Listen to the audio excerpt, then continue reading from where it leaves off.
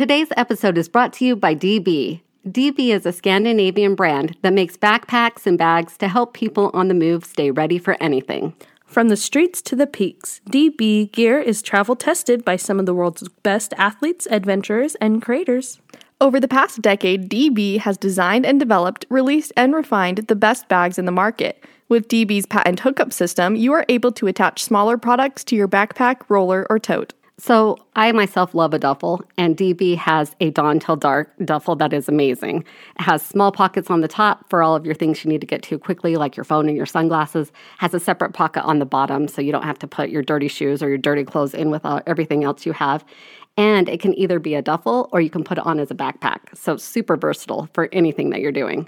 We are teaming up with DB to exclusively offer our listeners 10% off your next purchase by using the code POD10. That's POD10.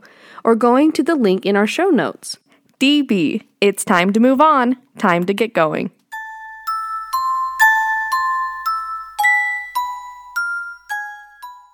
Situated. I'm uncomfy. Mom's face. Do I sound okay? Yes, and if you play You that sound microphone fine. one more time, I'm going to smack your face. I'm gonna smack your booty. All right, So hard. let's get going. That Kyle will be jealous. Are you recording this? Yes. Oh, good. Never mind, I won't say what I was gonna say then. Whoa. Okay. Welcome back to the Dead to the World podcast. I'm Lexi. I'm Dawn. And I'm Tasha. And I got distracted because Kyle was giving me a phone call. Do you need to take it? Probably. How can I help you? Real quick, guys, just calling Shills and brought to you by Shills. And all right, cool. Okay, bye, Kyle. You can call them if you'd like to. All right, Goodbye. Bye. bye. Okay, love you, bye. Bye. Where were we? Oh, We had just introduced ourselves. so yes. That's Lexi. That's Tasha. I'm Dawn. And that was Kyle. Yeah, and we were here to entertain you this week. I hope you enjoy it. We are here to talk to you once again. Welcome back, Dream Team. Welcome back, our little dream team, cute little listeners. You're so cute. Go Dream Team. But that seems like it should be Go, Team Dream. Break wall, waterfall, boy, you think you got it all. You don't. I do. So woo with your attitude. That's our theme song. Oh, Yep. goodness. That Okay. should never be a theme song. You liked it. Yeah, you did. You used to sing it So- all the time. Remember how we talked a while back about the fact that we suck to like pay attention to like what's coming forward when our episodes are actually released? Yeah. Like, yeah. So on Friday was the 13th, and guess what Sunday was? Our 13th episode. Oh, Ooh. spooky. I just thought that was an interesting parallel that I hadn't noticed before. I wouldn't have ever noticed. And speaking of spooky ooky, did Dad tell you guys what happened to him the other day in the garage? He told me. You told me. Well, you guys are supposed to just say no. Oh, No, he didn't. No, what is this crazy What thing that happened? Anyway, so should I tell the listeners? Sure. So, Daddy Dell, we've mentioned that we just finished our garage. So he's hanging. Explain to people what finish the garage means. Okay, it was already They'll be like, sheetrock. isn't it already done I'm when like, you buy that's the house? confusing. It was sheetrock unmudded, but not like painted. So we remudded, painted, put that epoxy type flooring, and we're putting up some cabinets. Okay, great. Continue with your story now. Okay, so he hangs a ladder on the wall. Picture it like sideways, long ways down the horizontal. Hamburger. So he uses Hamburger. he uses it to store some of I don't get the hamburger. In school, They they would tell you to fold your Okay, now paper. fold your hot dog paper. or hamburger. Hot dog or hamburger. I've never heard that before. Like hot dog or hamburger. Oh, that's hilarious. Okay. Sorry, keep going. Anyway, he uses the ladder to store car cleaner, that kind of thing. So they hang there. With their spray bottle. Yeah, their spray bottles that hang. So he hangs them up. He hangs 3 bottles next to each other. He leaves the garage, goes out in the yard to do some work, comes back. 1 out of the 3 bottles is like swinging pretty significantly, like in and out from the wall, like so towards the wall and back. Mm-hmm. And he's looking around and he's like, okay, there's a fan on, but the fan is blowing at it sideways. So if the fan was making it move, it would just kind of just go sideways. And it would have made the rest of the bottles move too. True. So he just stops it. He's like, that was kind of weird. He walks out of the garage to go do some more work outside, comes back in. The bottle is freaking swinging again. So he goes over, stops it, leaves again, comes back, it's swinging again. He stopped it, and that time it stopped. That is really But weird. I was like, dude, why didn't you record it? We could totally have sent that in to Paranormal Caught on Video. I don't think they would care about that one too much. Well, they do that one at that stupid swinging plant. I don't know what you're talking about. Okay. But But that is interesting. if there is a ghost in this house, at least it's in the garage. There you go. It's in dad's space. Yeah. Oh, another thing that I was going to bring up. Remember when you remember. So my husband, Sebastian, he frequently does have sleep paralysis, unfortunately, for the poor little guy. And he was re-listening to our episodes the other day, and he listened to the sleep paralysis one again. And he said that was like, while listening to it, he realized that every time he's had sleep paralysis, it was one of the things that we had brought up. So he said he's seen like a creepy witch and like a demon dog type thing. And he was like, am I just going through the cycle? He was like, what's it going to be next time? The horse? The horse. And I still don't get how a horse, like literally, how does a horse sit on your chest? Nightmare. It would have its junk in your face. And your leg, their Maybe legs that's would why be it's so like scary. hitting your wall because they're so long. Oh my. Pegasus, move. Got a little junk That was the computer. in your face. Got a little junk in your face. Oh. Got a little boogie in your butt. face. What are we doing? Tasha, Do you have anything to share? Anything share going on? with the class. I did a lot of thrift/yard selling shopping this last weekend. That has nothing to do with the podcast. I know, but I got a lot of great stuff. I got a lot of great Yeah. things. That's all. Okay, Cool. moving on. I'm happy for you. Thanks. Because we're getting ready for a Halloween craft night. Oh, yeah. I love spooky season. Me too. I'm so excited for Yeah, Halloween. Tasha and I actually did some examples this weekend. We're doing like spooky frames. It's going to be awesome. Yeah, if only all of the dream team lived in one place, we could do a giant craft night together. That'd be awesome. And when we say craft, don't be thinking just little twisty tie, Elmer's glue, like kindergarten mess around. No, no, no. This is like A++ craft 101 Tasha style. We'll post pictures when we do it. Yes. Yep, it'll be For fun. you all to see. All right, well, let's get going on our topic today, which is, who wants to share? I don't know what we're calling it, so Mom, why don't you tell them? All right, today our subject is about movies that have to do with dream or sleep-related phenomena, and we're very excited, but just right up front, spoiler alert, we are going to talk a lot about these movies. So if we get started and you're like, oh, I haven't seen that movie, and I really don't want, it to be ruined, then, here's your fair warning. Okay, Who's going first? I'm going first. Mom's going first. My sources today. Wow, she went right into it. Mom doesn't even care to let us discuss the order. Order in my courtroom. The order of what? I'm going first. You're going second. Tasha's going last. Because I'm the loser. Remember? Who's the loser this week? The biggest 'Cause loser. If you were the first last time, you're What the are you loser this saying? week. That you lost the most weight. Oh, okay. Okay, Mom. Okay, sorry. Sources. My sources this week are wikipedia.com, liveabout.com, huffingtonpost.com, and psychdegree.org. All right, so I did a search on Google, as most people do, for any subject that you want to search. And I was like, I know of some movies about dreams, but I want to do something different.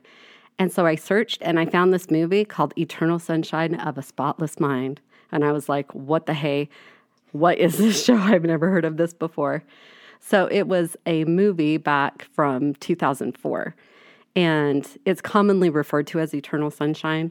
You don't have to say the whole thing every time. So I'm going to continue that. So just know when I say Eternal Sunshine, I mean Eternal Sunshine of the Spotless Mind. Eternal spot in the place where the sun don't shine. I don't know what that was. All right. So even though I had never heard of this movie before, She's high on life. So even though I had never heard of this movie before, it's actually considered an American science fiction romantic comedy film drama that has become a classic over the last, I think it's been out. Is it 15 years? I've never heard of it. 4? How is it a classic? I will tell you. I just meant I've never heard of that before. Me neither, but then it won Academy Awards and all kinds of stuff. So Wow. it's just, I must have been living in a hole in 2004. You were living in an eternal hole where the sun Doesn't shine. We were living Exactly. under a rock. I was living under a rock. Patrick. All right, so it follows an estranged couple who, with the help of a doctor, undergo a procedure to erase each of them from their memories. The cast includes Jim Carrey, Kate Winslet, Kirsten Dunst, Mark Ruffalo, Elijah Wood, and Tom Wilkinson. Question. Yes, Why was the couple wanting to erase each other? Memory? because they They broke didn't want to up. erase each other. Okay. Well, they did. They take an eraser. No, they just wanted to erase the memories of each other out of their minds. So the title of the film comes from a quotation from a 1717 poem, Eloisa and Berlard, by Alexander Pope. The film uses elements of a psychological thriller, science fiction, and a nonlinear narrative to explore the nature of memory and romantic love. So opened on March 19th in 2004, receiving universal acclaim from critics and audiences, praising the plot, the screenplay, and Gondry's direction, which I have to say. So the director's last name is Gondry, but every time I kept reading it, I kept saying Gordy in my head. So I literally had to go through it and space it out. So I would say That's Gondry. better than what I thought. What did you think? Gonorrhea? Yes. Oh, I thought of Gordo from Lizzie McGuire. Ah. Anyway, Which one of us has the dirty mind? that would be Tasha over there. No, that's just because I work in the medical field. Oh, you get calls Get it. about gonorrhea You're a lot. doctor. Do you diagnose people's gonorrhea? No. Gondry's direction. Oh my god, all I can think is gonorrhea. Okay, let me start that over again. Anyway, so the performances from Carrey and Winslet were pretty awesome. It was a box office success, reaching $74 million. It won Academy Award for the Best Original Screenplay, and Winslet received a nomination for the Academy Award for Best Actress. Wait, Winslet, is that Titanic? Mm-hmm. That's what I thought. Yep. The film developed a cult following in the years after its release and has come to be regarded by many critics as one of the best films of the 21st century. Wow. I know. And I've never I've seen never this. heard I of was gonna it. say I should probably watch this at some point. You really should watch it. That is going to be my recommendation, or it is my recommendation. It's one of, well, I'll get into it. I don't want to give anything away quite yet. But the question remains, would you erase a bad relationship from your memory if you had the chance? If all it took was one night spent hooked up to a computer to forever forget a lost love, would you go for it? Yes. Yes. Okay, good to know. The main writer of Eternal Sunshine was Charlie Kaufman. He studied film at NYU, and in 1991 he moved to Los Angeles, where he was hired to write for the TV sitcom Get a Life, which I don't remember that one. Get a life. He went on to write comedy sketches and a variety of TV show episodes. Between writing assignments, he wrote an interactive screenplay, Being John Malkovich, in 1999, which created Hollywood interest. And Kaufman is known for scripts that usually feature reluctant protagonists who start out in the story as downtrodden and self-doubtful, frustrated with life and love, or their professions, stories with a bizarre plot that showcase a sense of fantasy in the real world, and films that often deal with themes of reality and identity. And he brought all of those elements to Eternal Sunshine. Internal what? Eternal Sunshine. Okay. Sorry, I was out of breath. I know. Kaufman's work explores such universal themes as identity crises, mortality, and the meaning of life through metaphysical or parapsychological framework. While his work resists labels, it sometimes is described as surreal, which is exactly how Eternal Sunshine was written. You guys are so quiet. We're listening. Maybe it's because When you start using big words, I don't know what to say. Okay. Too many big words for me on brain. So I'm brain dead. another contributor to the writing was Pierre Bismuth. I guess that's how they say it. Yeah. Who also had a hand in writing Eternal Sunshine. He's a French artist and filmmaker based in Brussels. He is an artist who practices conceptual art and appropriation art. And I had to look that up because I didn't know what I appropriation was just art going to was. say, what is that? So appropriation art is where you take something that's already very well known. I looked up examples, and one of the most popular examples is an artist who uses like a Campbell's soup can, and then he just makes the Campbell's soup can look different in his art. But it's exactly got all the elements of the Campbell's soup can. It's like Andrew Warhol. Yes, it is. Wow, smart. Lexi. Yeah, Lexi does like art. She did take lots of art classes. I am art. Anyway, so his work uses a variety of medias and materials, including painting, sculpture, collage, video, architecture, performance, music, and film. Well, and I think that you'll start to see as I talk a little bit more about this movie, like the artistic background of these writers and directors comes into play big time. The director, Michael Gondry, grew up in Versailles, France, with his family who was very influenced by pop music. So when he was young, he wanted to be a painter or an inventor. And in the 80s, he entered an art school in Paris where he could develop his graphic skills. But there he met some friends, and they created a band called Oui Oui. Oui, oui. Gondry was the drummer of the band, and he... What? Oh, Gondry. That's his name. Gonorrhea. I just can't. I can't. Okay. I don't think he would appreciate that I know. very I'm much. so sorry. Can I go on? Do you Yes. think you can stop laughing? I think so. Okay. Gondry. Don't say it again. It's like a Okay. kindergarten class, like, hey, do you think you could be adults and we could be mature about this? And then someone the goes, kid's bum. like, yeah, bum, poop. And then they all bust up laughing. So he was the drummer, and he directed some of their video clips. One of his videos was shown on MTV, and when Björk, I think is how you say it, she's an Icelandic singer. When she saw it, she asked him to come and do the video for her first solo, Human Behavior. And the partnership became famous. Gondry directed 5 other videos for her, and the benefits were huge, and the budgets were also huge, which he loved. Same. I love a huge budget. Or I should say he benefited The profit, by the you mean? huge budgets. Oh, I see. Yeah.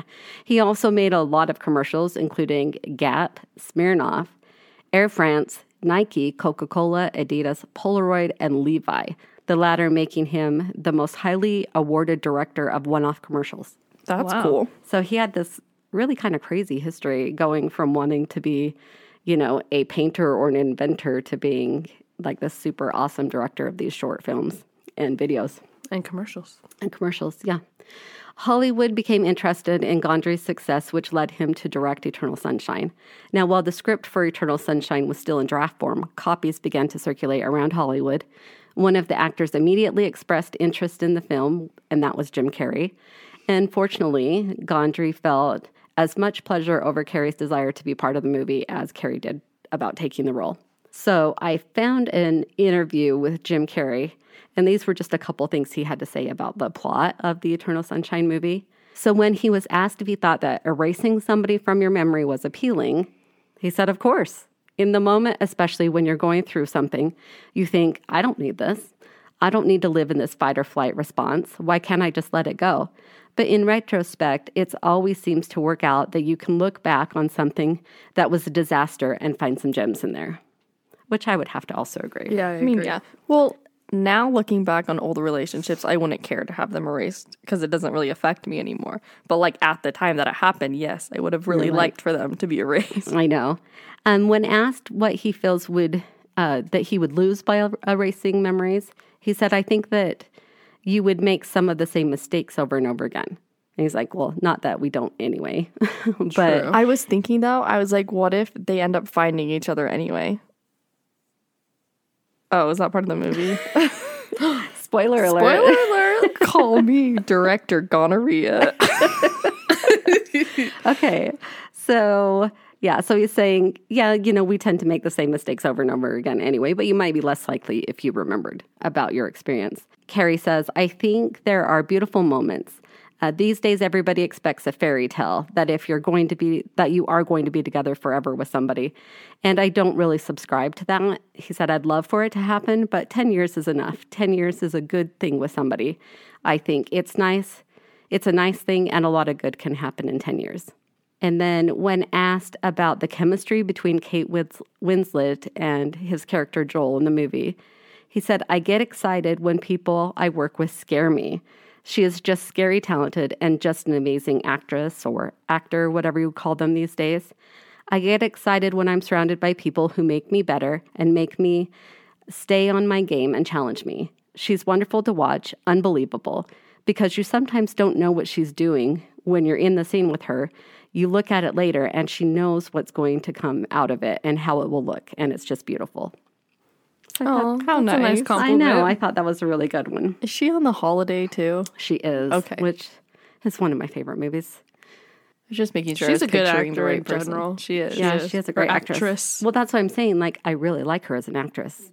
And like Jim Carrey's popular. Like, why had I never heard of this movie? It's just crazy. So I found some interviews with Kate Winslet, and these interviews were taken 10 years after the movie was filmed. And really, they're kind of asking her, like, how she thought about being part of the movie. Let's see. This is in her words. I have incredible memories of Eternal Sunshine. That's what took me to New York. That's what took me to New York in the first place. I went to New York to shoot that movie and didn't leave for 9 years. Whoa. It occupied the beginning of a really big chapter of my life, and I'll always remember it fondly. Fondly. Yep. And she also says, I think because I'm British, there's the sort of very strange, metaphorical red carpet that's rolled out for us, Winslet said. People kind of think that we speak a foreign language and that we're much more intelligent than the rest of the human race, that we fall asleep to volumes of Shakespeare in our beds. That isn't me at all. I think Eternal Sunshine smashed through any preconceived notions that people may have had about who I actually am. And to receive the Academy Award nomination for Eternal Sunshine was just fantastic, because none of us really thought that that was going to happen. We were doing Michael Gondry's completely crazy movie with Charlie Kaufman. We had no idea what it was going to be like, and I always had faith that it would be something very special, but I didn't know. That's cool. And I didn't put all of this in, but she talks a lot about the fact that she feels like the fact that she did this character made it possible to do other characters that she doesn't think she would have been, looked at for, because before she had done, the Titanic, where she was, this young girl that was in love, just kind of that kind of thing. And Draw me like one of your French girls. yeah. So I think that she was just taken more serious, that she could do more serious or kind of crazy roles. That's cool. Too. Yeah. We love that for her. We love that for her. Yep, we do. And a couple of interesting facts about Eternal Sunshine. It only grossed $34 million in North America. Only. So, well, yeah, but out of that $74 million, I think maybe that's why we hadn't heard about it as much, because it wasn't as big in the U.S. It was big, I'm guessing, Europe. Director Condry says that having artistic freedom is more important as a director than having a large budget. And that's kind of what he said about that movie. That reminds me of like Star Wars. Mm-hmm. Like George Lucas. He had like a very, very small budget, but he could do anything he wanted. Yep. And boom, Star Wars was huge. Yep, I think that's probably true. It's like if they're able to be truly artistic, it comes across better than having to stick or having this huge budget, but somebody having telling to be them like it needs to be exactly what they have to do. Yeah. Yep. And then Kate Winslet was actually pregnant with her son while shooting the film. Oh, interesting. So she must have not been very far along, because they kind of show her hoo-ha in underwear, but you can't tell at all that she's pregnant. Or maybe it's not really her hoo-ha. Films. They only show the hoo-ha?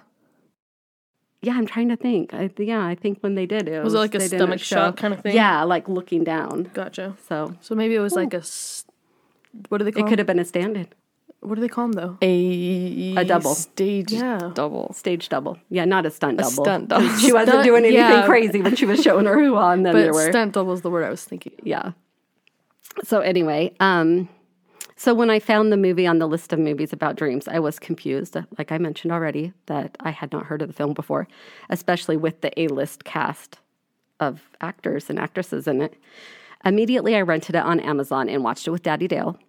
And It was not my normal type of movie, which is probably why in 2004, if I had just seen the trailer, I probably would have been like, not really my kind of movie, not interested. But watching the movie and everything I've read about it, the film has gained major notoriety, has become a classic, and I have to admit it was great. It was very strange, but it was a really great movie. I came over at like the end of it, so I saw like parts of it when you guys were watching it, and I was like, what the crap is happening? Exactly. And, spoiler alert now, where I'm going to talk a little bit more in depth about the movie. So if you haven't seen it and you don't want to hear this, go skip forward. Don't listen. I don't know. Most of the film happens while Jim Carrey's character Joel goes under the process of having his memories of Kate Winslet's character Clementine deleted. The way that it's done is that they use trigger items to map out the memories in the brain, and then they use that information to delete or to induce those dreams while he's sleeping, and then they erase them as he goes through them. However, during the process, Joel becomes lucid and realizes what's happening and decides that he doesn't really want all these great memories of Clementine to be erased. Even if they're painful, he doesn't want to get rid of them. So after the realization, he explains to his dream version of Clementine what's going on, and they decide to go into the deepest, oldest of Joel's memories in an effort to not experience the trigger memories and try to hide themselves from the program that's trying to erase them. So Gondry does an excellent job of recreating the chaotic nature of dreams, like blending one dream into another, hopping from place to place with elements of one location making their way into the other. Like, for instance, they're like in bed 1 minute and the next thing they're on the beach, but the bed's on the beach. I'm not surprised that this film had the influence of medium artists, as the scenes are very much non-traditional, and I think they really needed that artistic, background in order to make this work. I also found an article about bringing some of the science from this into real life. So, inspired by Eternal Sunshine, a group in Italy is currently conducting research and experiments on whether or not the smell or the sense of smell can modify painful memories. The group is using what's called aversive technology, in this case, which is nauseating odors, to see if they can reduce patients' urge to smoke. Though we'll have to wait and see whether the science can ultimately modify one's memory using this aversive technology. So far, the results are just as interesting as Hollywood promised. So I thought that was kind of crazy in my research that people are actually taking ideas from the movie and going, So they're saying so far it's working, though? Yeah, so far it seems like it's working. So they'll have to see if it really makes a difference, or if it's short-term results. I'm not sure. I mean, is it like if they feel like smoking, they make them smell something disgusting? I'm not sure how they're doing it. Because I'm like, yeah, I'm sure that would So I distract think you eventually, at least a minute. But I get that it's aversive technology. So if your urge to smoke is also tied to a nasty sense of smelling something, then it becomes aversive. You don't want to deal with it, so you wouldn't want to think about it It's anymore. like conditioning. Yep. I think Classic. so. Science. Overall, Science rules. I'm very glad we decided to do this topic. Otherwise, I never would have found this film. And after 17 years, it seems to have made its way to be a classic. And it was one of those movies that once you start it, you absolutely have to finish it, or you would just be forever wondering what in the crap was going on and how it was going to end. And as I mentioned, it's not my typical style of movie, but I loved how adventurous it was. And I highly recommend that if you haven't seen it, it would be a fun one. All right. And where can you watch this? Yeah, Mom. I rented it on Amazon. Rented it on Amazon. That she did. Wow, that was exciting. That she did. She did. We'll have to watch it. All right, Lexi, I think it's your turn. Okay. Well, my movie is Insidious. Geez, surprising since you've mentioned it like, I don't know, million 10 times in the Hey, 14 episodes we've done now. Every time we've talked about astral projection, I'm like, isn't that what Insidious is about? Well, And answer so- your question, yeah, Lexi. answer I your decided question. to take it full circle. And yes, it is about astral projection. I had never seen it. It came out in like 2010.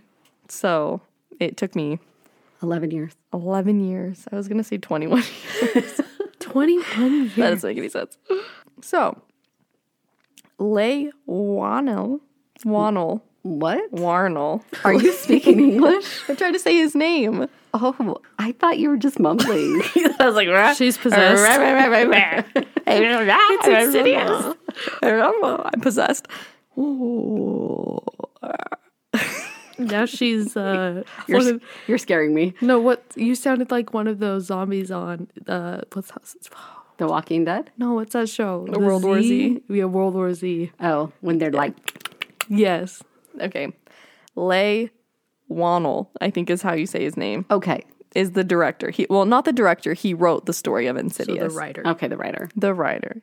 And his friend, James Wan, is the director. Okay. So they're like a little team. Ooh. So they've also partnered up on other movies, including Saw and Dead Silence. So the Saw series that they did was like got really popular. And we'll get into that later. Okay. Sometimes I jump ahead, start telling you things I don't mean to tell you for at least another 10 minutes. Okay, anyway.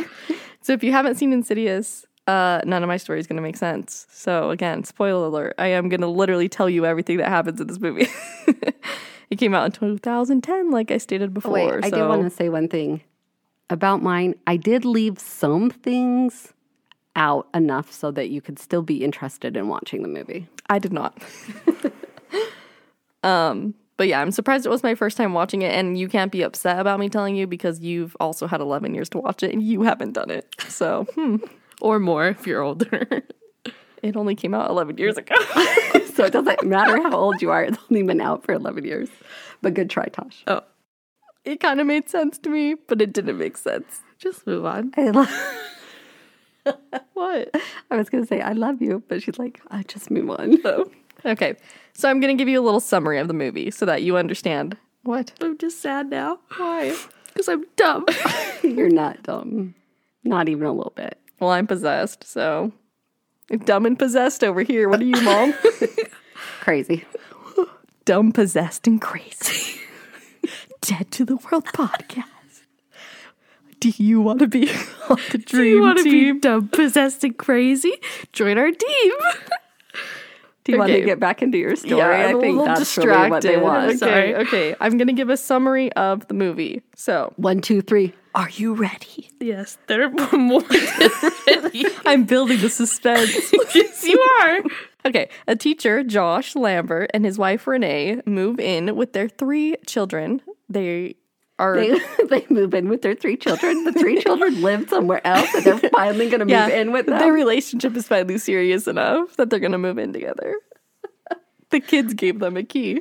I'm sorry. The kids gave them a key. Can I just give the summary? Access to the home. Yes, give the summary. I will shut up. Okay, we're going to rewind that. That was actually That good. was really good. So there are 2 boys, Dalton and Foster, and then a baby girl, Callie. And they move into a big, brand new house. So no one's ever lived there before. That's an important part of the movie. I didn't realize that when we watched it. In the movie, it does not look like a brand new movie. By the way, she had me watch it with her because it's scary. Well, in the research, they literally say they didn't want the haunting to be able to be blamed on The house. the house. So it is a new build house. That's so weird because it's just an older old style one. house. Gosh, Wait, what is this? Stop Insidious? interrupting. Yes. Okay. Where have you been? Well, I was just making sure because I've seen that before. Oh. And then I was like, wait, did she say Insidious or was it something else? 'Cause Okay, I've seen. Okay, continue. Okay, so I just exposed that, but later they talk about how they didn't want it to be an old house where they could blame the scary happenings on it being an old house. Okay, moving on. So Dalton, the oldest son, is exploring the house, and in the attic, he falls from a ladder and he hits his head on the floor. The next morning, he doesn't wake up and he stays in a coma, but doctors are unable to diagnose his problem. So 3 months later, weird things start to happen in the house. I don't think they start to happen. They were already happening. No, it just shows the coma and then it says 3 months later, and then that's when all the weird stuff happens. Oh. God, Mom, Were you Well, paying attention to this movie? I'm sorry. I shouldn't have watched the movie. let me talk. Okay, 3 months later, weird things start to happen. And Renee sees apparitions, and she is sure that the house is haunted and tries to convince her husband to move to another house. He doesn't really believe her, but he's kind of sick of everything going on, so he's like, okay, let's move. So they move into another not lived in very long house. And she sees a ghost in the new house, but her husband is still very skeptical. Her husband's mom, so her mother-in-law, Lorraine, tells him that she also had a vision of something in Dalton's room, which is the kid in the coma. Is this confusing? No, Okay. makes sense. So they invite a medium, Lorraine's old friend Elise Rayner, who brings her team of ghost hunters, Specs and Tucker, to investigate the supernatural phenomenon. I love those names, Specs and Tucker. We should get Tucker a little wiener dog friend and name it Specs. That would be so cute. Okay. We'll moving get on. through the summary at some point. So Elise explains that Dalton is a traveler with the ability of leaving his physical body and traveling in astral projection. His spiritual body was lost in a place called the further. That's how you say it. Yeah. I thought I was going to His spiritual body was lost in a place called the further that is not for the living, and entities are gathered trying to get inside his empty physical body. And among these entities, there is a demon that needs Dalton's body to cause pain to others. So Lorraine discloses that Josh is also a gifted traveler, and he must seek out Dalton in the further and bring him back. So his dad has to astral project to go find him and bring him back to his body so that the creepy demon doesn't get inside his body and hurt others. Is everyone caught up? Yes, Caught and up. this is making so much more sense because I watched this in high school and I'm thinking back to it and thinking, this makes so much more sense now knowing what astral projection is. Oh, yeah, because you didn't know about astral projection No. when they did the When you we watched it. So this Gotcha. makes so much more sense. See, it's a good thing we did an astral projection episode. Yep. If you haven't heard it, go listen to it. Yeah, it's really good. We're really good podcasters. If you would like to take a listen, that's episode 10, astral projection equals mind blown. Episode 10. And then I'm not really going to talk about the second movie, but after we watched the first one, Mom and I also watched the second one, and it was terrifying. My suggestion would be watch them together Yeah, because it's really just like one big long movie that should have all been together. but it was very scary. And I also found some fun facts before we get into all the nitty gritty of it. So, despite the often graphic nature of horror films, directors usually do their best to keep kids from, the child actors, from becoming scared of the contents of the movie. So James Wan, who is the director of Insidious, he took an interesting approach with 10-year-old Ty Simpkins, who plays Dalton, the boy that astral projects. And he had him watch the demon makeup as it was applied so that he wouldn't be scared, so that he would know it was fake. And that's good for me to know. I always worry about that just being a mom. Yeah. Like, I'm not sure I would want my kid to be exposed to that kind of stuff. I'm also sure the filming is way different than, the final product. But Well, because you probably don't have all the, you know how they say if you watch something and plug your ears, it's not as scary. So they probably don't have all the music going right in the moment. And so it's probably not as creepy. But then if they watch it later, You're right. I wonder if they watch them later. Do you think? probably not. Maybe when they're older, or maybe they do. I don't know. All parents are different with their kids. Okay, anyway, another fun fact is that Specs, who's one of the Ghostbuster type characters in the movie, is played by the writer Leigh Whannell. He does a good job too. It's pretty does. funny. And in the second one, he was in it a lot. He was pretty much a main character, kind of. So that's kind of cool. But anyway, I found on www.denofgeek.com, I found an interview with the writer. So when he was asked about how Insidious came to be, he said, "When I first wrote Insidious, James, the director, and I were both in a very particular place. We were stuck in a rut. We'd just come out with Saw and everybody was congratulating us. It was this big success. I mean, I had welts on my back from people patting me on it.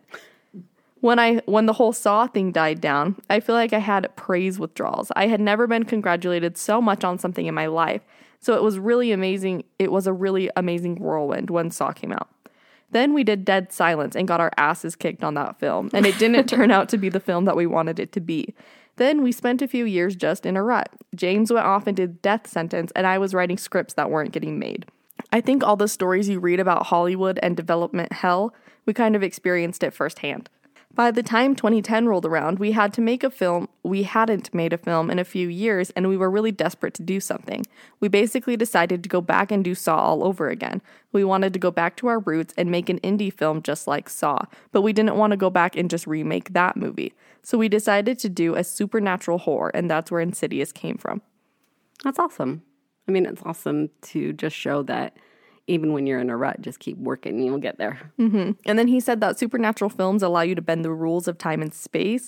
And he said that's really fun, especially for screenwriters who often get shot down for logic reasons. So when you're writing a supernatural film, you can always just be like, hey, it's supernatural. Like, the timeline doesn't have to make sense and all that kind of stuff. Yeah, a lot of freedom. A lot of creative freedom. Freedom. And I mean, they didn't have a very big budget with the first movie of Insidious. Mm-hmm. And I feel like you can kind of tell, you know. Can. But it got really, really big. And then they had a really big budget for the second one. And you can tell. The second one was actually freaking amazing. I'm not a big scary movie watcher, but I was terrified. And then at the end was like, oh, that was really good. Yeah. Maybe I need to watch. I haven't watched the second one, but I've watched the first one. I mean, you would need to rewatch the first one at this point. I think to at understand. this point, we should just go ahead and watch 3 after this recording. Oh, I heard that 3 is actually really good.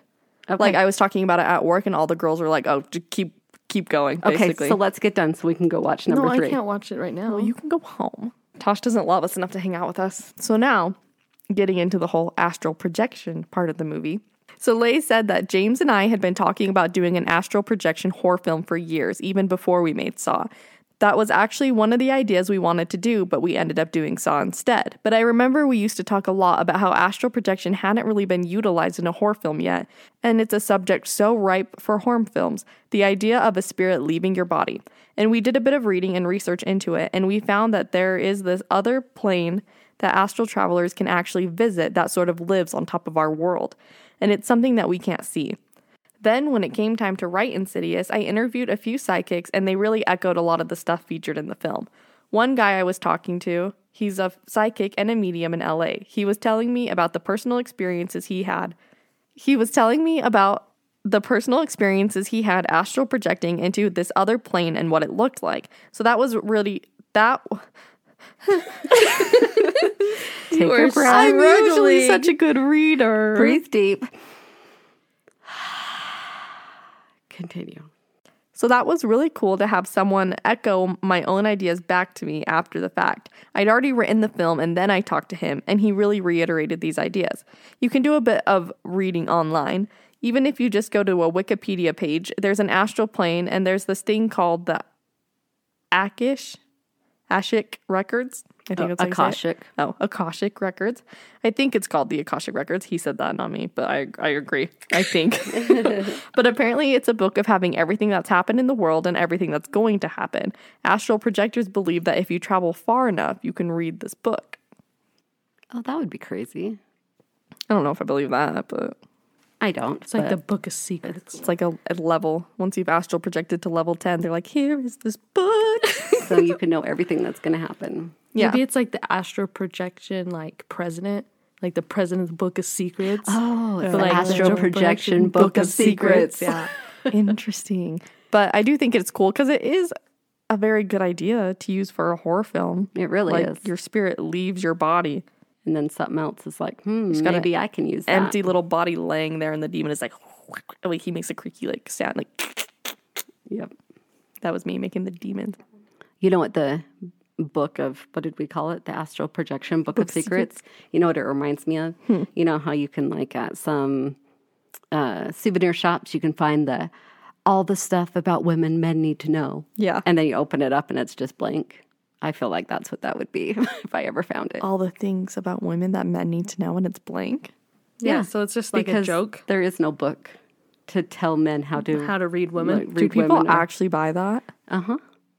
They're in all kinds of stores, so I believe that they must be getting purchased or nobody would be making them. That's the biggest wasted trees I've ever heard of. I mean, I guess he could write in his own things as he learns them, but even that would be a mistake because it would be good one day but then wrong the next. Because women have the prerogative to change their minds. Ooh, Okay. I feel like a woman. Let's go, girls. A little Shania Twain for you. I'm going out. Okay, so Continue with your thing. Are you done? I'm basically done. Oh, okay. That was I really only went into what it had to do with astral projection because Yeah, I no. thought that's all I was supposed to go into. No, you did good. But I was going to mention, and I didn't, that this film features well-known actors and actresses like Patrick Wilson, Whom I love. Rose Byrne, I shouldn't try to say people's names. Never mind. Yeah, forget that part. Ty Skimskins, Lindsay Lewana, Patrick Wilson. That's what I can pronounce. Yeah. What's your film rated? PG. You know, I didn't What even was look yours? that up. PG-13, sorry. Oh, PG-13. Yeah. And there are 4, I think. 4 Insidious movies. There are 4 Insidious movies. Insidious, Insidious Chapter 2, Insidious Chapter 3, and Insidious The Last Key. It has grossed a total of $539 million worldwide. Wow. And the combined budget for all 4 movies is $26.5 million. Oh my goodness. Mine's rated R. Sorry, not PG-13, as normally I would choose. As normally she would choose. I mean, I guess it does have a little nudity and some Yeah, you said it has a crotch shot. like pot smoking and other stuff going on in it. It says, there's frequent profanity throughout the film. The F word, among others, is used quite a bit. Characters are often shown drinking alcohol and smoking cigarettes and marijuana. In Moms? Yeah. I said, why is it rated R? And it says sex and nudity. So if you wanted to know, since we consider ourselves a PG-13 podcast, this is not a PG-13 movie. You might see a little titty. You might see a little booty. And you will most definitely hear a little Effie. But not in Insidious. But in Insidious, you will only see creepy demons. Yes. So which one's really better? Yeah, I'm which not one's sure. really okay? Mine won't give you nightmares. Or will they? Okay, is it my turn? It is your turn because you're the only other person here in this room. Or am I? Oh, somebody might be astral projection. A demon. I'm going You out guys are tonight. giving me the creepiest Feeling one. all right. Lexus. Gonna let it all hang out. Like the girl on Eternal Sunshine. Okay. Gonna let it all hang out. Like the You're girl on so Eternal funny. Sunshine. It's rated R. Okay, Climbing time. getting on to my story now. Oh, sorry. Did you want to speak? Yes. Raise your hand if you even know what movie I did. You told me, but I already don't remember. Oh my goodness. I wasn't told. Okay, It was ready? just earlier today. I You know, had me I look know. something up for you. Okay, ready? The movie that Tasha. Nemo. No. What? You said to guess. Oh, no. Okay. The movie that I did was Before I Go to Sleep. I don't think I've I seen don't that know one. what that is. It's called Before. Don't Google it. I just got yelled at. It's called Before I Go to Sleep. It is rated R. Which, again, I normally wouldn't have picked a rated R movie, but It's so good. I'm guessing, or you wouldn't have picked it. we'll get to that. Did you Okay. watch it? Yes.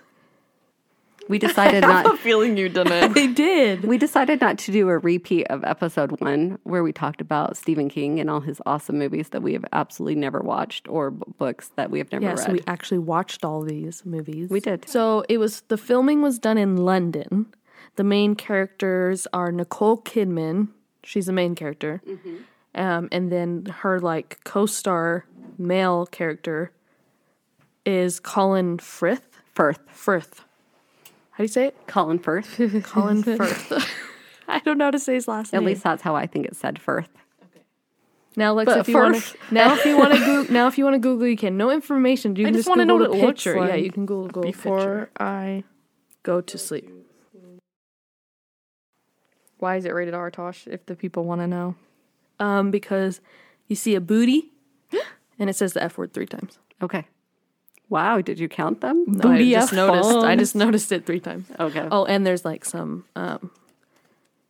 what's the word? Sexual content? Not necessarily. Not really. No, there's just more some beating, bloody Oh, so violence. violence. Thank you. I'm what is the word I'm looking for? Some beating. So beating. When you get smacked in the head, what's that considered? Beating. Violence. For some reason, when you said beating, I thought of a beater that you blend cookie dough with. That's what I was thinking. That's You the were kind baking she some wants. cookies. Okay, so it was written and directed by Rowan. I think it's Joffe. It's Joffe. Goff. Goff. Goff. Goffe? J, like a jumping jack. Oh, so maybe it is Joff. I don't know. But anyways, it's Joffe. And the movie was based on a 2011 novel called Before I Go to Sleep by S.J. Watson. Watson. So the director is a British screenwriter, and his first 2 screenwriting projects, which are called The Last Resort and Gas Attack, both won... Gas attack. Gas Attack. Tucker does that to me every day. They both won the Best New British Feature Award, and then at the end of an international film festival. Oh, that's So nice. his very two first ever films went into a film festival and won The awards. featured awards. Thriving. So, yeah. And I think they're like, when I was going through all of his like movies that he's done, they were like British movies, so I didn't know any of them. Mm-hmm. So I'm sorry. Never seen any of them except for this one. That's okay.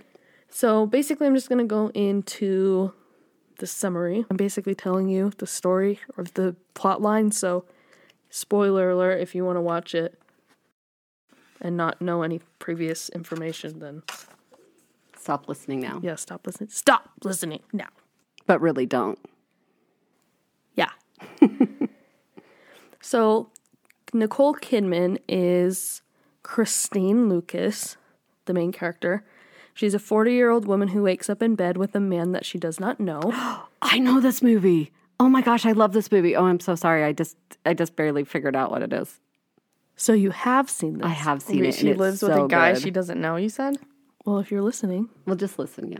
So Christine, the main character, again, 40-year-old woman. She wakes up in a bed with a man that she does not know I know, so I asked she In lives an- with a guy she doesn't know. in She's an gonna unfamiliar explain. house. Okay, sorry. The man explains that he is her husband, Ben, and that she suffered a brain damage from a former accident years prior. And when Christine wakes up every morning, she has no memory of her life. It's like 51st Dates. Yeah, it kind of is. But not the comedy No. of 51st Dates. So Christine receives treatment from a man named Dr. Nash. He's a neuropsychologist. Does she write in a journal? Oh, and then remembers? Okay, and then she's like, my husband sucks, and then she leaves? Okay, kind so I think I've seen this too.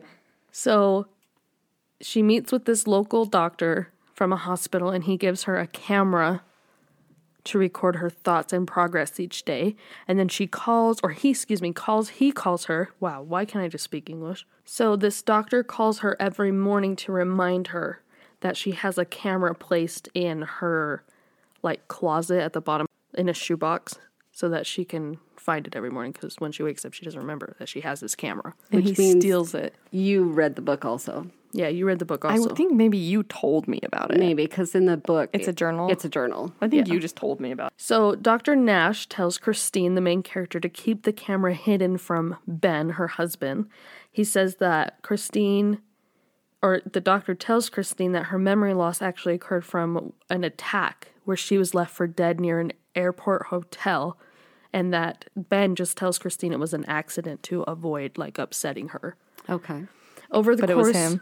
Maybe. We'll find out. Over the course of treatment, Christina faintly remembers a red-haired woman named Claire. Her husband, Ben, tells her that it was a friend that couldn't handle the condition of Christine's memory loss, and so she kind of like moves away and ends the contact. Later, Christine recalls that they have a son. She confronts her husband, Ben, about it and about hiding the child or the memory of that child from her. He says that their son died from meningitis when he was 8 years old. Christine remembers also a man named Mike and believes that that may have been her attacker. When she relates this to the doctor, Dr. Nash, he hugs and tries to comfort her and almost kisses her. When she pulls back, she then sees his name tag where it says Mike Nash. And then she runs from him because she's like, oh my goodness, you're my attacker. And Why does she think it's her attacker, though? because she had a memory of the name Mike. So she just assumed. So she saw his name tag that said Mike. But it's because they were in love. No. Stop trying to guess. Yeah, let's be quiet. Sorry. So anyway, she relates this to Dr. Nash. Basically gets scared, runs away from him, but he catches her and administers a sedative and like kind of knocks sedative? Thank you. And then leaves her at home. He tells her later that she was upset and he's sorry, he didn't mean to really like want to do that to her, and he can't treat her anymore because he has feelings for her and her memories are causing her to project what happened to her on him. So it's not really him, but she's like connecting it with him even though it's not. Okay. So he's in love with her. Yeah, so he said, I can't treat you anymore. It'd be unethical. We Good love a doctor. good man. Good doctor. So Christine learns later, like several years after the attack, that her husband Ben had placed her in an assisted care facility and divorced her. but then he changed his mind and brought her back home. She then learns that Claire, the friend, had been contacting the care facility, unaware that Ben had taken her out of the care facility. And at some point, Christine obtains the friend's phone number from Dr. Nash, and she meets up with her friend Claire. Claire basically goes into some conversation, gives Christine a letter that Ben had asked Claire to give her at one time once she felt like she was able to, like, well enough to read this letter. Mm-hmm. So, yeah, the letter's basically saying, like, I had to divorce you. I hope you understand why I need to leave. It's for our son's safety and well-being. Yeah. So out of gratitude for this letter, love, and care, Christine goes back to Ben at home and shows him the camera and videos that she's been keeping track so she can remember her day-to-day life. Bad idea. Ben angrily accuses Christine of having an affair with Dr. Nash, strikes her, and storms out. On the telephone, Claire and Christine are talking, and she claims that Ben, like, hit her. And Christine's like, well, I'll call Ben, Claire, the friend, is like, well, I'll talk to Ben. I'll call him, and then I'll call you back. And Christine's like, okay. So then Claire calls back and says, I just talked to Ben, and he says that he has not seen you for several years. He's been living by him. He hasn't seen you for like 4 years. Dun, dun, dun. Dun, dun, dun. It's not her husband. No. Super spoiler alert. Yeah. What the heck? Yeah. So after this, Claire asks Christine to describe Ben that she's living with to her. I'm shook. Yeah. And then they realize it's not Ben. So Christine is beginning to have more limited memories of things happening around her. It's the guy who attacked her. She attempts to escape, but Ben captures her and she passes out. Okay. Next morning, because she passes out, she wakes up and guess what? She doesn't remember. She doesn't remember anything. But this is an emotional roller coaster. Yes, it is. So basically getting to the end of this summary, Ben says, like, hey, I love you. Have a good day. Pack your bags. It's our anniversary. I'm taking you out tonight. So he takes her to a hotel room for their anniversary. And guess what? They've been in that hotel room before. By the airport. By the airport. Where she was attacked. Where she was attacked. And basically fast forward, this Ben, that's not really her husband Ben, is Mike, the one who had attacked her previously. She was having an affair on her husband Ben with this guy named Mike. And then he attacked her. And he wanted her to leave Ben and like be with him, and she was like, no, I can't do that to my family, and blah blah blah. So he beat her, and that's what caused her memory loss. And he was also the therapist. No. But she Dr. associated Nash. the name. She thought this 'Cause it was therapists, their names were both Mike. Okay. Yeah. So anyways, they struggle again, kind of like a deja vu moment. When I was watching it, that's what I thought. I'm like, it's deja vu. Oh, yeah. He attacked her once in the same place and he's attacking her again. Because now she realizes, oh my goodness, you're the one who attacked me. You're the one who took me out of this care facility. And you've been lying to me this whole time. I've been thinking you're my husband, but you're just... But you're not. But Does you're she not. start to remember the attack at this point? Like in the movie, it kind of will do like flashes Okay. of like in between the fight that they're having, and then flashes back to like when the first fight. Gotcha. So yeah, she is. Anyway, so she ends up waking up in a hospital bed. She's visited by the Dr. Nash as a friend, not as the therapist. And he assures her that the man responsible is like locked up, is going to jail. So Mike, the fake Ben. And he tells Christine that there's some visitors and that he hopes that these visiting people will really provide the breakthrough that they've been hoping for. And then the visitors were her real husband, Ben, and their son, Adam. Aww. I know, is that crazy? And does she remember them? Well, when she sees Adam, then her memories kind of flood back. In a sense, not all, but like she remembers her kid. I remember my son. Yeah. Yeah. When before, the reason they left in the first place was because she couldn't remember him. Mm-hmm. And so the dad was like, we need to leave because it's not Not good for our son. him. Yeah. Wow. I feel like I watched it. So while we were watching the movie, because Kyle and myself watched it, so Kyle watched it with me. I mean, we were definitely confused at some moments. We were like, huh? Like, I'm lost. And then it's kind of one of those moments where I ask a question. He's like, I'm watching the same movie that you're watching. Like, how am I going to know More than more than you? Yeah. Yeah. And it was very interesting. Honestly, I think it could have been done better. A little, like that. The acting was good, but to me, I felt it was a little slow. Mm-hmm. And And what I've discovered in regards to some research is that's also what it says online with Rotten Tomatoes. Mm-hmm. Like, it was mediocre is what they say. Like, it could have been done better. And I'm not saying the director was, like, bad, but they say directors and such, reviews are like, well, if it would have been in a different director's hand, it could have been, like... Much better movie. Much better movie, yeah. So Kyle made an interesting comment while we were watching. He said, what happens if she wakes up, like, halfway in the middle of the night? Like, does she keep her memories for part of the night? Yeah, and I was like, I don't know. No. That's weird. Good question. Because the concept is when people have that sleep thing that, like, while you sleep, you don't store your memories, right? Yeah, because isn't it REM sleep that if you learn something, you have to have REM in order to remember it? So she must never go into REM sleep. Interesting. Yeah.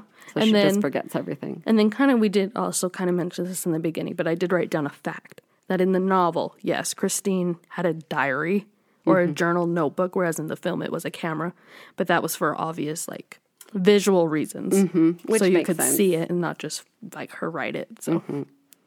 And then I did have real quick, I did find some interviews. Awesome. So Nicole Kidman did do an interview, and these were just short clips that I found on YouTube. And by the way, most of this was like from Wikipedia, and then just from watching it. Yeah, You actually wrote it.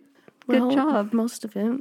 Anyway, so Nicole Kidman said that she really liked the role of Christine. It was like a main female role, and she liked that it was like strong. Like she liked that it was a chance to give a female a main portion of a role, not the men. She also said that it was an exciting storyline and with a mystery. And Nicole Kidman said that she loves thrillers and horror movies, and so she was excited to play in a movie where it was kind of like, ooh, yeah. Yeah. She plays really good in the others, too. I don't know if I've seen that. Mom, it's not that scary. Mom thought it was terrifying. It scared me, but after the end, it didn't scare me anymore. And then Colin Firth. He said he enjoyed filming with Nicole Kidman. He felt like, kind of like with Jim Carrey, like he couldn't mess up, like he had to like be at his best. Yeah, top of his game. Like top of his game, like she was really good.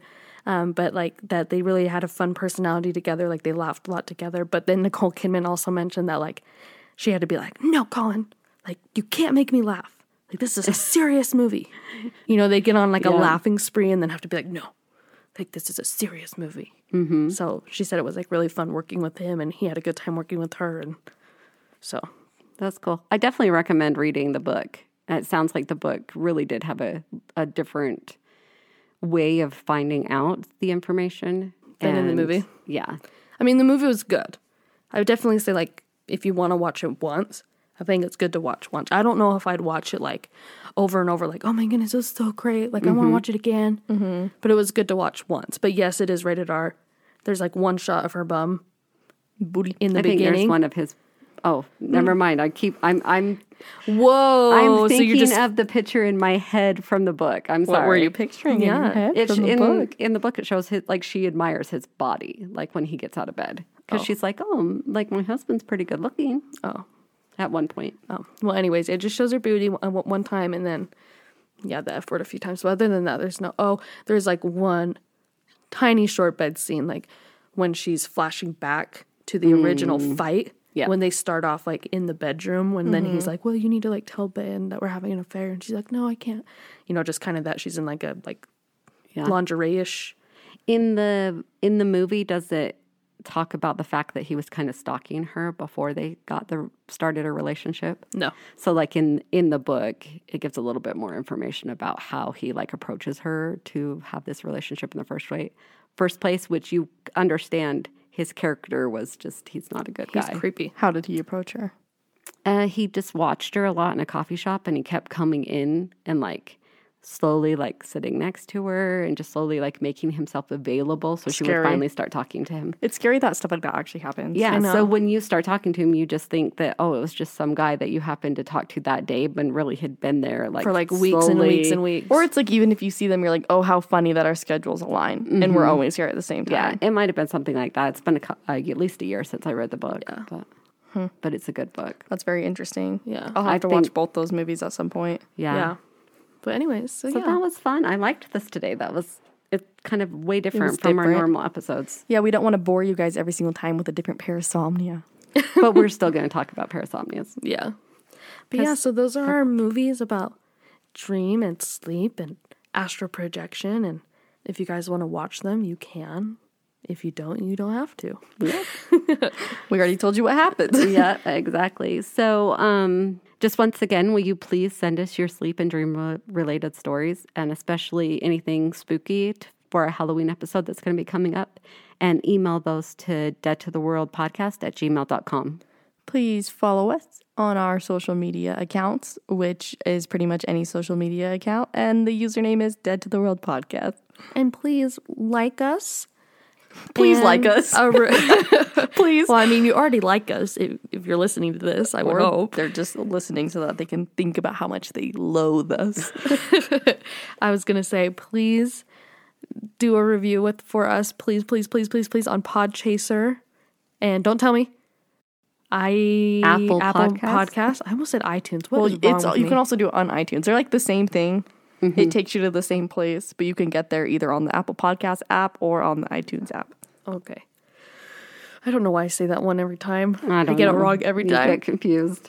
But So. reviews are great. We had a really, really nice review. Should we I did. read it? You should read it. It was really It nice. was like, I literally saw that review and I was like, my heart.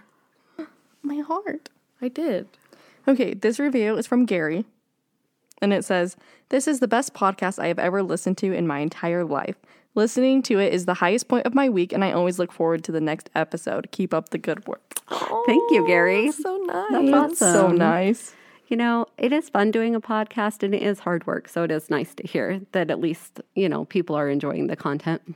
It's kind of wild, though, that, I don't know, someone tagged us in a Twitter post, which I'm an amateur at Twitter. This is Lexi. I do our social media and trying to figure out Twitter because everyone's like, oh, that's the best platform to promote your podcast and blah, blah, blah, blah, blah. But I don't really know how to use it that well. So I'm just confused on there most of the time. But someone posted us in a tweet that they did about podcast recommendations. Yeah, and they were like, hey, Dream Team. Yeah, and I was like, oh my gosh, that's so nice. But then also it kind of freaks me out to think about the people that we have no idea who they are. Listening Listening to us. us. And I'm like, oh, that's creepy. Because in my mind, it's just our own little bubble of friends. I'm Right. like, True. oh, our nice, supportive friends Well, listening. But it's way more people than that. It is funny too. Sometimes when I've gone to people that I know, we're just talking, and I'm like, "Oh, hey, check out our podcast, It's Dead to the World." Oh, well, where you where you posted, or where can I listen to you at? I'm like, anywhere you want to, Spotify, Apple, and they're like, really? They're all super impressed. Legit. So it's awesome. Every time I open up, I listen to Spotify most of the time because too. I'm an Android user, but.